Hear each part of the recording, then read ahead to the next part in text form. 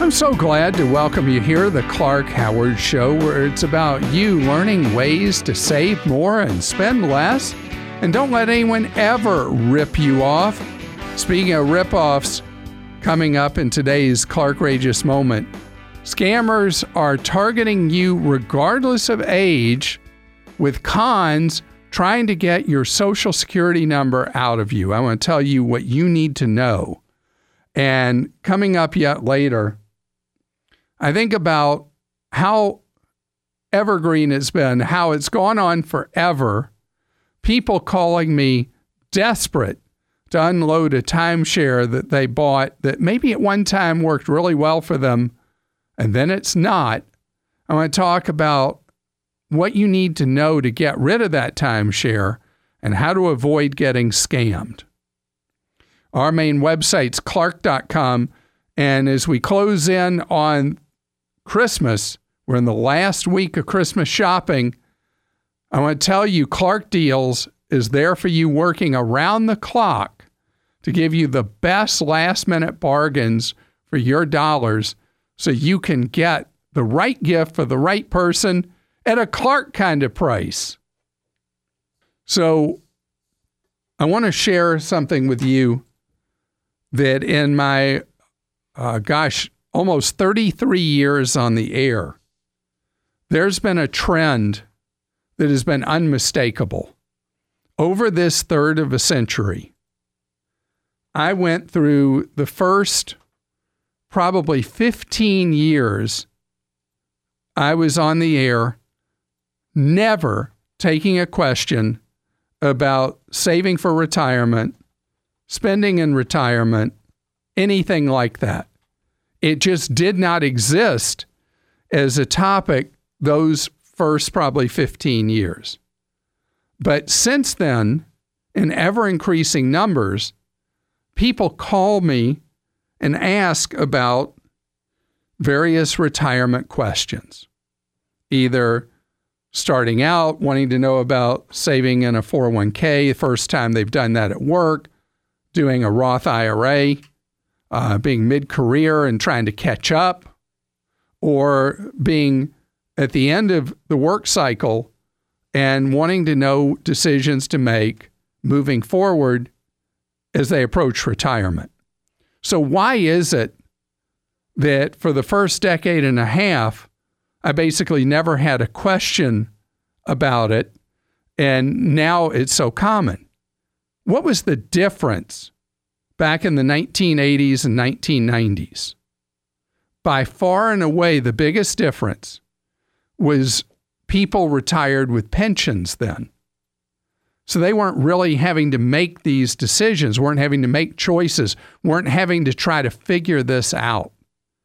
Today, almost nobody has a pension, and who you can depend on is me, myself, and I.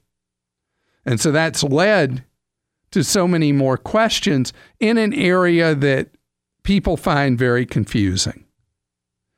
Well, I know there are a lot of people in the financial industry that want you to be confused so that you'll feel like you need them. You need to pay them. You need to let them handle it for you.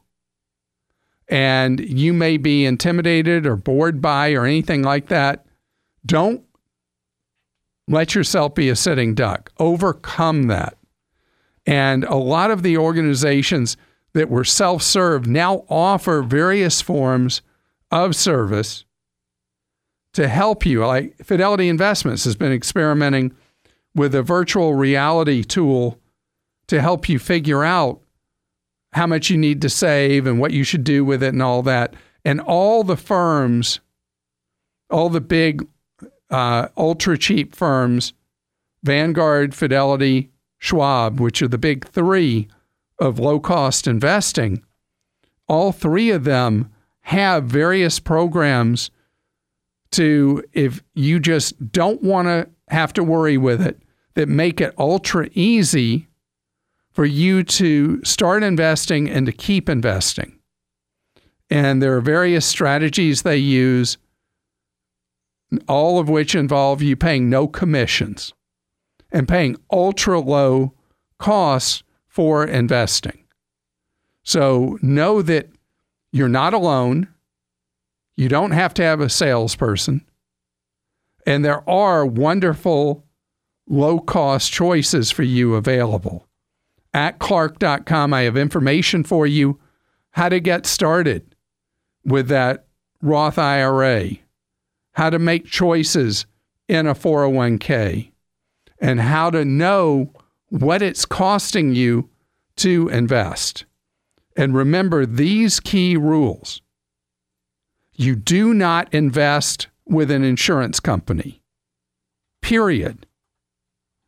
And I prefer that you never invest with a full commission stock brokerage or a bank or any brokerage affiliated with a bank. I want you with low-cost providers. I want people who are putting you first and charge no commissions. Do you know that if you go invest with an insurance company, it can cost you as much as 400 times in fees and expenses what it costs to invest with a low-cost house like Vanguard, Fidelity, or Schwab? 400 times more. And the greatest indicator of what kind of money you'll have down the road is what you pay up front in expenses. Patrick is with us on the Clark Howard Show. Hello, Patrick. How you doing? Doing great, Clark. How are you? Wonderful, thank you. Patrick, tell me how I can be of service to you today. So I'm a recent convert to the Clark follower team, and I hear a lot that you want us to, or you recommend going with the credit union for some or most or all of our baking. And so I've been looking around in Arizona where I live, and all of the local credit unions seem to be getting kind of some bad reviews, and there's a lot of complaints around junk fees and things of that nature. And I was wondering if there are some nationally, some national credit unions that you recommend, or am I going to miss out on some of the benefits that a smaller local credit union would provide if I went with one of those? All right. So first things first, I've got to congratulate you. That is so fantastic that you've been doing the kind of research you've been doing. That you've been reading online reviews and seeing what people are saying. And I'm terribly disappointed to hear that from what you've seen online, people are disappointed with credit unions they're finding local to you. But usually the best way to find a credit union that people are happy with that would be local is to ask people where you work. Do you work for yourself, or do you work at an organization that there are lots of other people? I work for a small company that's headquartered in Florida, so that's not going to provide a ton of benefit there. All right, then I want to give you an online tool where you can see what credit unions are available. Let's start with what might be available for you in Arizona, and it's yourmoneyfurther.com. Okay. And you'll be able to find a credit union near you. There's a button in the upper right-hand corner, and you just put in your zip code, and you'll see what is available near you, and then you'll be able to eliminate the ones that you've seen the nasty reviews for. As far as national credit unions, there are a number of really, really large credit unions. Many of the largest ones are available, generally restricted to people who have served in the U.S. military or do currently, or their family members. And did you ever serve in the military? I did not. Okay. So there are some credit unions that are military related that you can join even as not someone of current or prior service. One of the big ones in the country is Pentagon Federal Credit Union. It's PenFed Credit Union. And they have different ways you can join the credit union by joining military support organizations for very low costs. And then you're eligible for PenFed membership. Okay. And that is a very well-respected large credit union. But the credit unions, generally the larger ones, they're huge national or worldwide organizations. Like Navy Federal Credit Union is all over the globe. And so a completely different kind of feel than you'd have with a local credit union. And are you in the Phoenix Metro or Tucson Metro? Phoenix. So Phoenix has a lot of local credit unions. And I would be really surprised if you didn't find one that when you checked online reviews, the people weren't happy with it. It's a pretty active credit union market. Yeah, well, maybe there's another question that I have. So I was focusing on ones that were at close to $1 billion under management or higher, thinking that was a good way to gauge maybe the stability of the credit union. Am I off base on that, or? So the difference you get, not so much stability, the difference you get when you get to $1 billion is that generally they're going to have more resources to offer the latest in online banking apps and more cutting edge kind of features than you're going to have with a smaller local credit union. You know, people go with credit unions for different reasons, to get better deals on checking, better deals on savings, or better deals on lending. And those are the two areas people tend to concentrate on. And so as a true overgeneralization, credit unions tend to fall more as savers credit unions or borrowers credit unions, and where they put their biggest emphasis. And so really think through why you want that credit union and see what best will meet your needs. Matthew is with us on the Clark Howard Show. Hi, Matthew. Hey. Matthew, you're interested in becoming a pilot, is that right? That is correct. Well, that's really great. I mean, could you be more brilliant? I can't. The pilot shortage in the United States and worldwide is going to be the greatest over the next generation that it's ever been. I mean, you write your own ticket today if you train to be a pilot.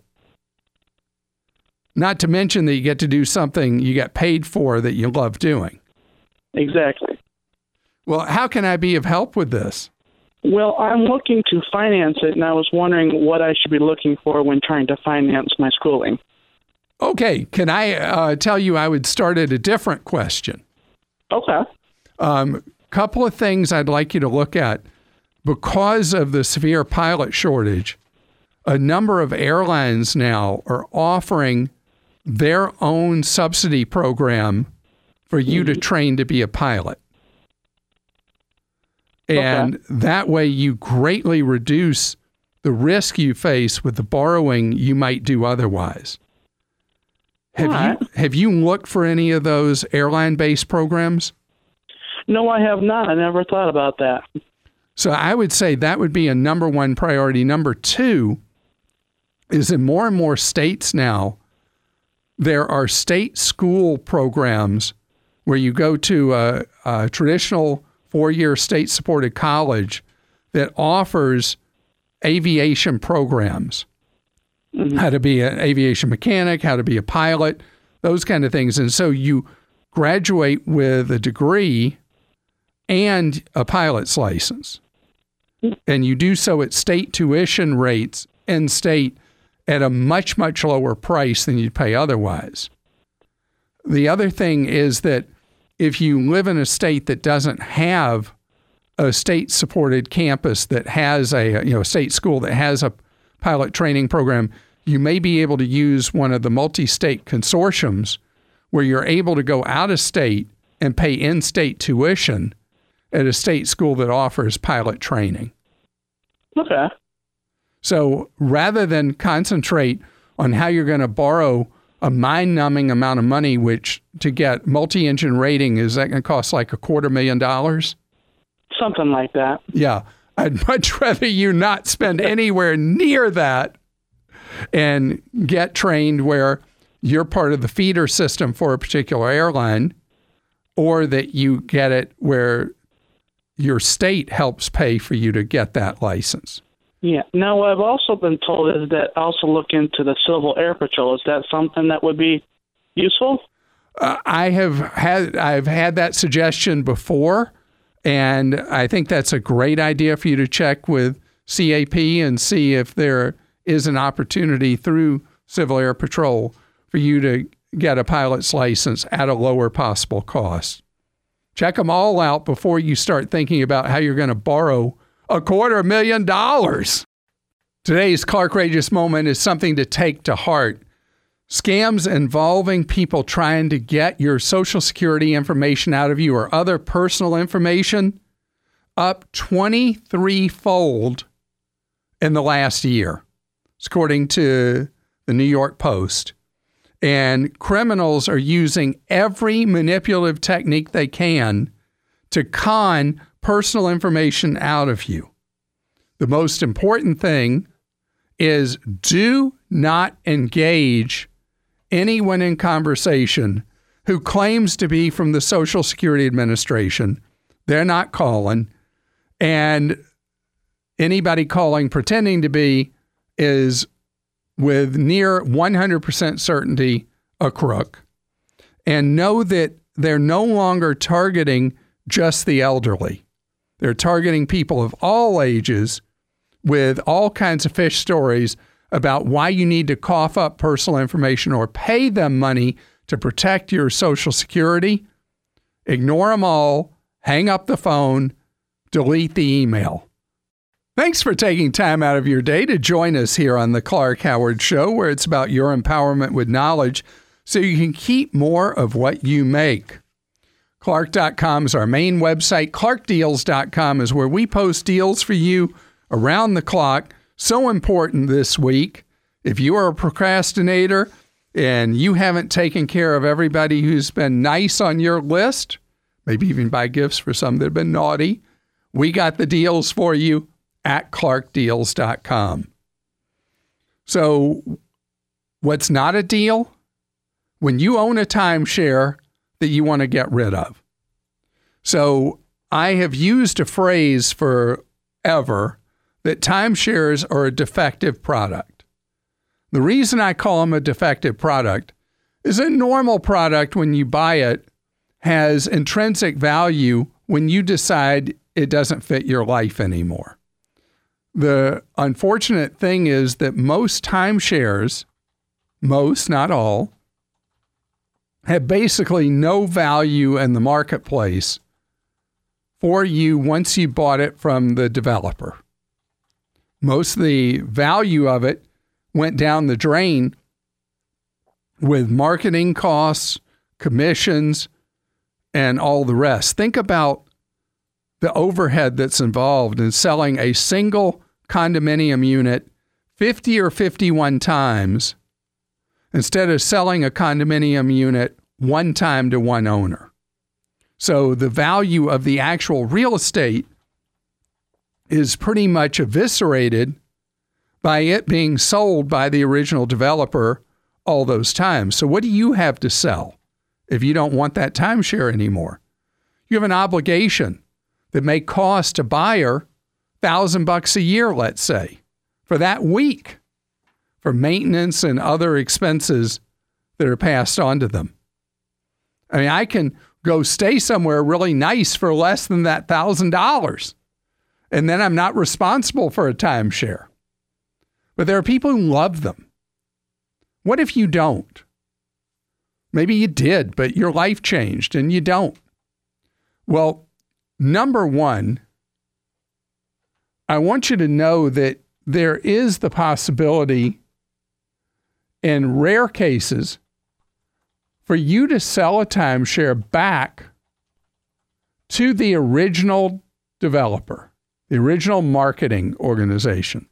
A lot of the big hotel chains that got into the timeshare biz don't want the word out there how little that week is worth, because if people put them on resale sites at the same time that one of the hotel chains is trying to sell new weeks, and you're saying, I'll pay you $3,000 to take over my week. What does that do to the hotel chain trying to sell a week for $25,000 or $30,000? The value, the perceived value in the marketplace is demolished.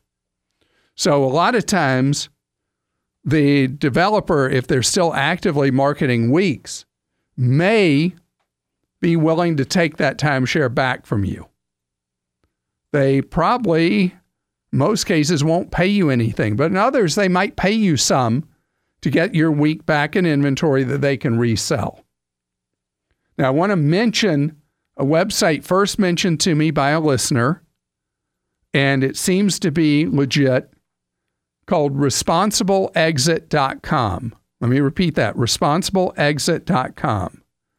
And it's where various real estate developers are trying to keep you from posting a week that you've got where you're trying to dispose of it and you're willing to pay anybody thousands of dollars just to take it over. That's just so bad for their business, they can't stand it. So at responsibleexit.com, it's where the developers are trying to protect their reputation, and as a side benefit, you protect your wallet. But if you've got a week somewhere that the developer is done, they've washed their hands of it, they're out, they're not actively selling, they're not interested in you at all, I want to mention again the timeshare users group that I've talked about over the years that you can go to, and it is like a co-op of people where they post about the development they're in and the units they have and all that. And then there is a selling forum there to sell units. And it costs, I think, like $15, $20 a year to be a member. And then you can post a week. And the best potential buyer of a week that you want to get rid of, that you can't get anybody normal ways to want to buy it, are people who already own a week at a place and would really like another one. Maybe their family's grown, or maybe they want to bring others with them. Maybe they have relatives that it's too close for comfort for them to be in the same unit, but they want to have family week together, but separately. They could buy your week from you, or you could pay them to take your week. And you just do a traditional real estate closing with whoever you would sell to, so that you have no further legal obligation on that property. Heather is with us on the Clark Howard Show. Hi, Heather. How's it going? It's going well today. We've got some, decent weather for this time of year. Well, great. Well, how can I be of service to you? Well, I heard you say that couples should have credit cards in their own names. So despite being a blended family, my husband and I went all in together on financial transparency and combined all of our finances when we got married. So now we each have cards with each other's names on them for almost all of our credit cards. Some of them might be authorized users, but we could be co-owners, and I don't even know how to tell the difference. And I'm wondering if that authorized user is just as dangerous as being a co-owner. So dangerous. Let's talk about what danger means in this case. So if you are co-owners, you're both owners of an account, what one does, the other is legally liable for. If you are an authorized user on a card, you can use it all you want, and you're not responsible for paying, and you're not responsible for your spouse's use of it either. Even if you're married? Well, okay, so that is one exception, and that's people who live in community property states. The debts of one are treated as the debts of the other in most situations, but there are actually very few community property states. And most are in the Southwest or parts of the West. So how do you know if you're an authorized user on a card or a co-owner? Do you just have to call the credit card company to ask? And hope you get an accurate answer. You might be able to tell from looking at your credit report. But the best way is to do just what you said, is to call the customer no service number and say you're trying to figure out if you're co-owners of an account or if one of you is an authorized user. So if we keep very little debt on the card at all or pay it off every single month and don't have any expectation that that's going to change, then having both of our names on the credit cards doesn't seem to have the same kind of risk. Right. And it's also really great for both of your credit because it means that both of you look like you've got a lot of cards because you have your cards and he has his cards, right?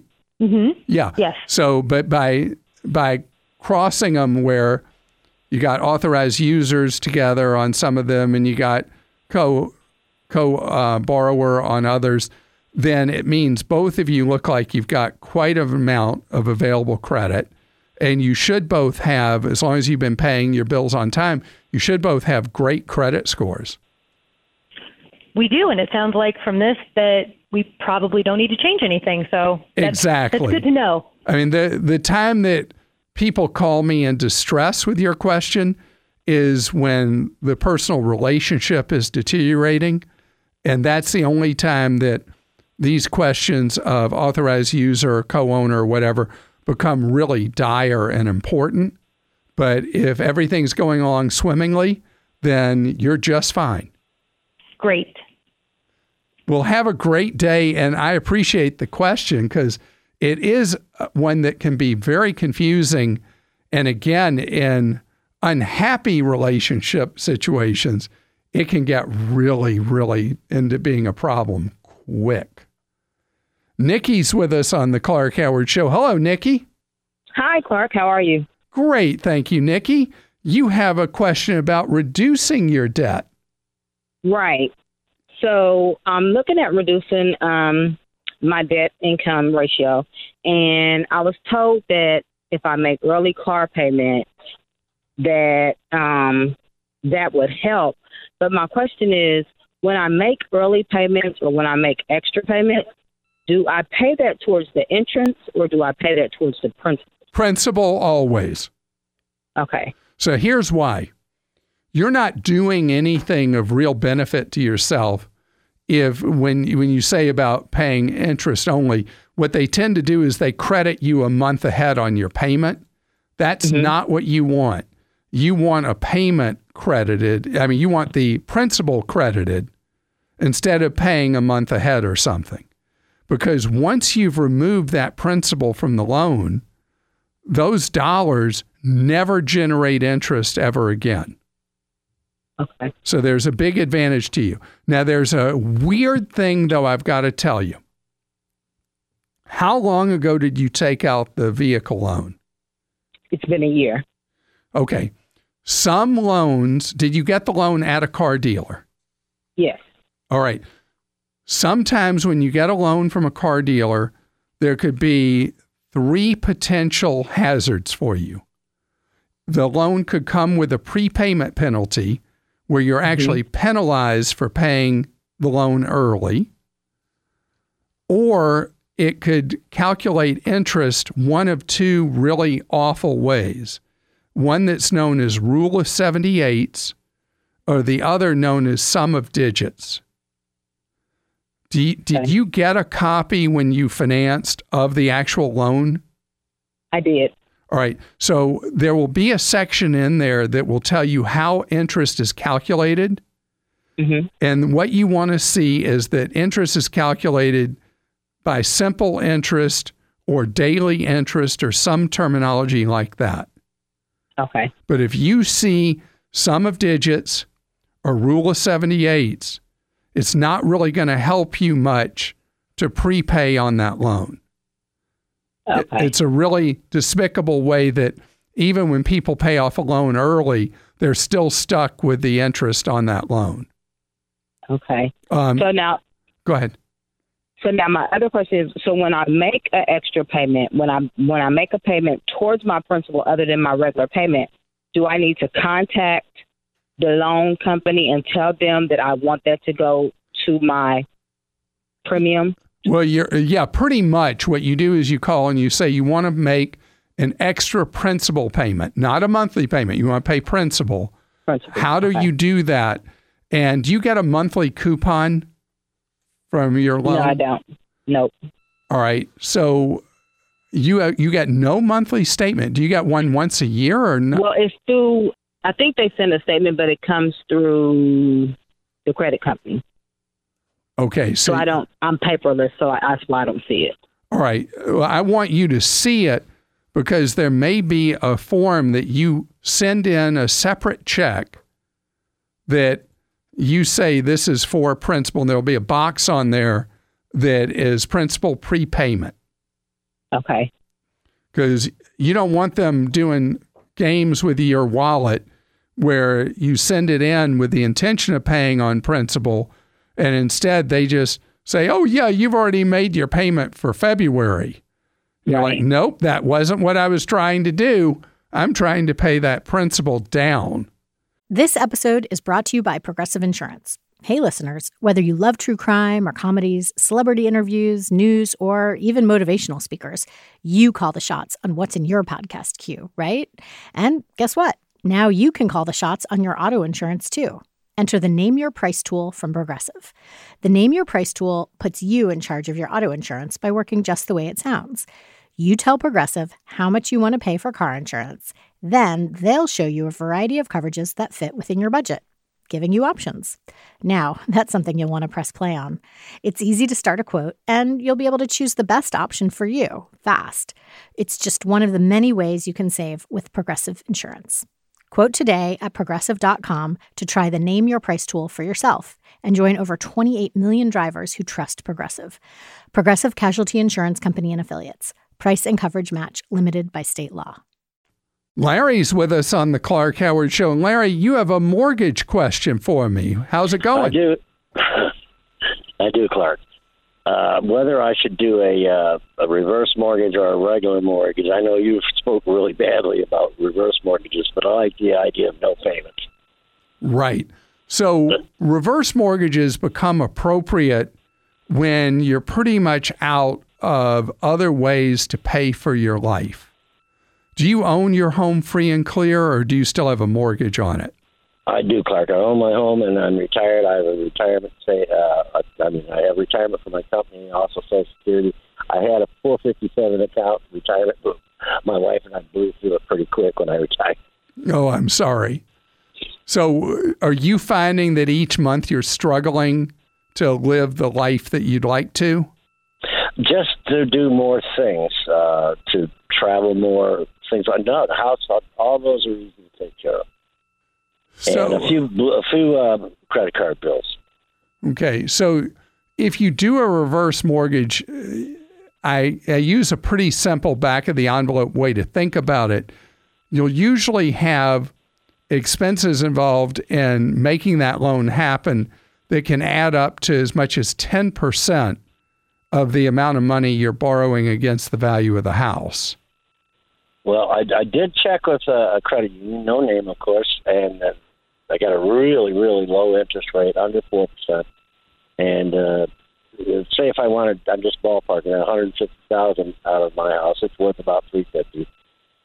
My payments are $1,000 a month. The only thing I was worried about is if I die, will my wife be able to handle it?